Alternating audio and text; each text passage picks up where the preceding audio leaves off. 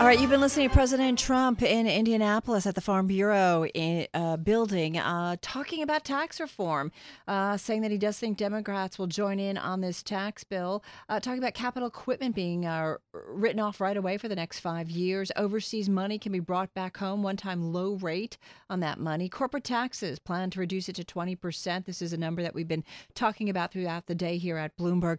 Let's get a bit more of some of the headlines, if you will, or highlights, if you will. Anna Edgerton is a White House reporter at Bloomberg News, joining us from Capitol Hill. Anna, you've been listening to the president. I'm assuming some of it we've been talking about throughout the day here at Bloomberg. What jumps out at you? Yeah, there were two main points that I thought were really interesting. The first was his emphasis on trying to get Democrats on board.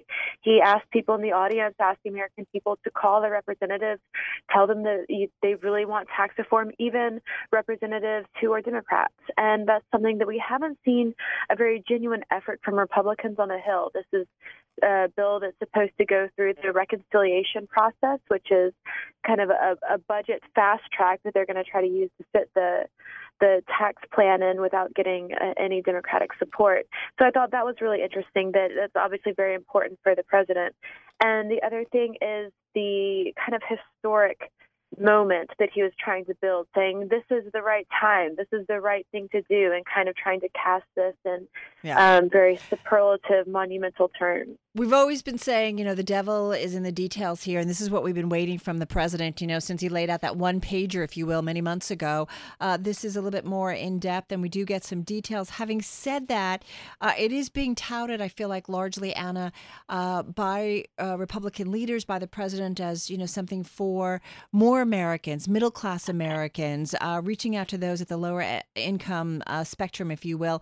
Having said that, do we know about the capital gains tax, which, benefits an awful lot of wealthy individuals?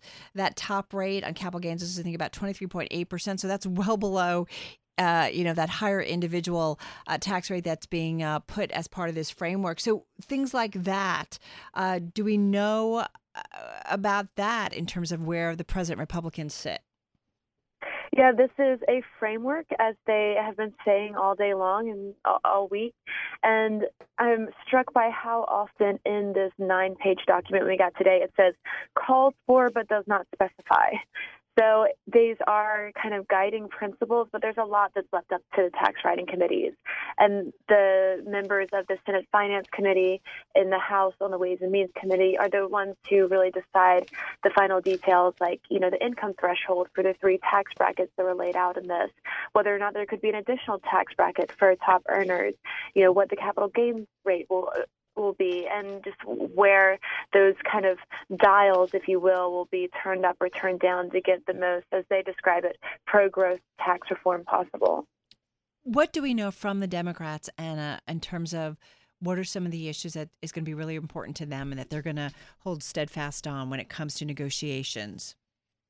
Their messaging so far has been kind of, not one penny in tax cuts for the wealthy. So I think you're going to see a lot of focus for them on the kind of distributional tables as to who gets most of the benefits from this plan. Regardless of what the marginal rate is for individuals, you might even see less of a benefit going to some of the top earners. But there are a lot of other goodies in here for wealthy Americans, such as eliminating the estate tax. That's huge for the most wealthy families that would pass on big inheritance to their children, and also eliminating the alternative minimum tax. So you can't look at just the rates that are in the income brackets. You have to also look at some of the different deductions and loopholes that are being closed or extended. So it could be, interesting, the debates as it goes into committee. And as we see kind of the back and forth between Democrats and Republicans. Having said that, Anna, there are midterm elections coming up for everybody. Folks back home, they want to see something done.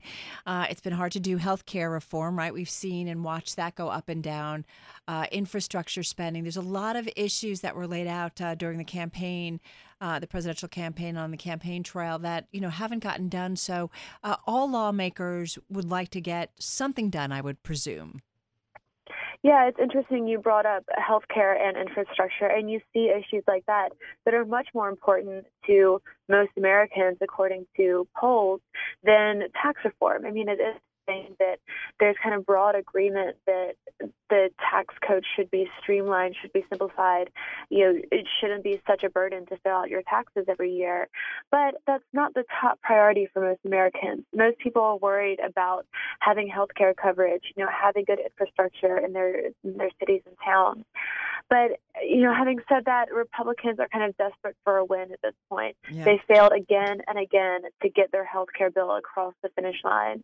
And with the last kind of death throes of the repeal and replace effort this week, tax reform is the singular focus of the Republicans on the Hill. And forgive me, I got distracted for a moment, and if you covered this, my bad, if you will, but you did bring up health care. The president reiterating the claim he's got the votes locked down for a health care bill. I saw a Bloomberg headline say that despite the president's claim, the GOP does not have the votes yet for a health care bill. What's correct? What's the truth? Yeah. He doesn't. I think a lot of people heard that line and they were like, no, you don't. And he kind of tried to blame it on the filibuster, which would require a 60-vote threshold to get any legislation through Congress. But they were trying to fit health care through the reconciliation process, which only requires a simple majority, and they didn't even have that. So I think what he was alluding to is that if they had more time, they could get the vote. Right. But their vehicle expires September 30th, so they're probably not going to get to that this year at least. Anna, thank you so much. Anna Edgerton, White House reporter at Bloomberg News, joining us from Capitol Hill. You are listening to Bloomberg Markets, and this is Bloomberg.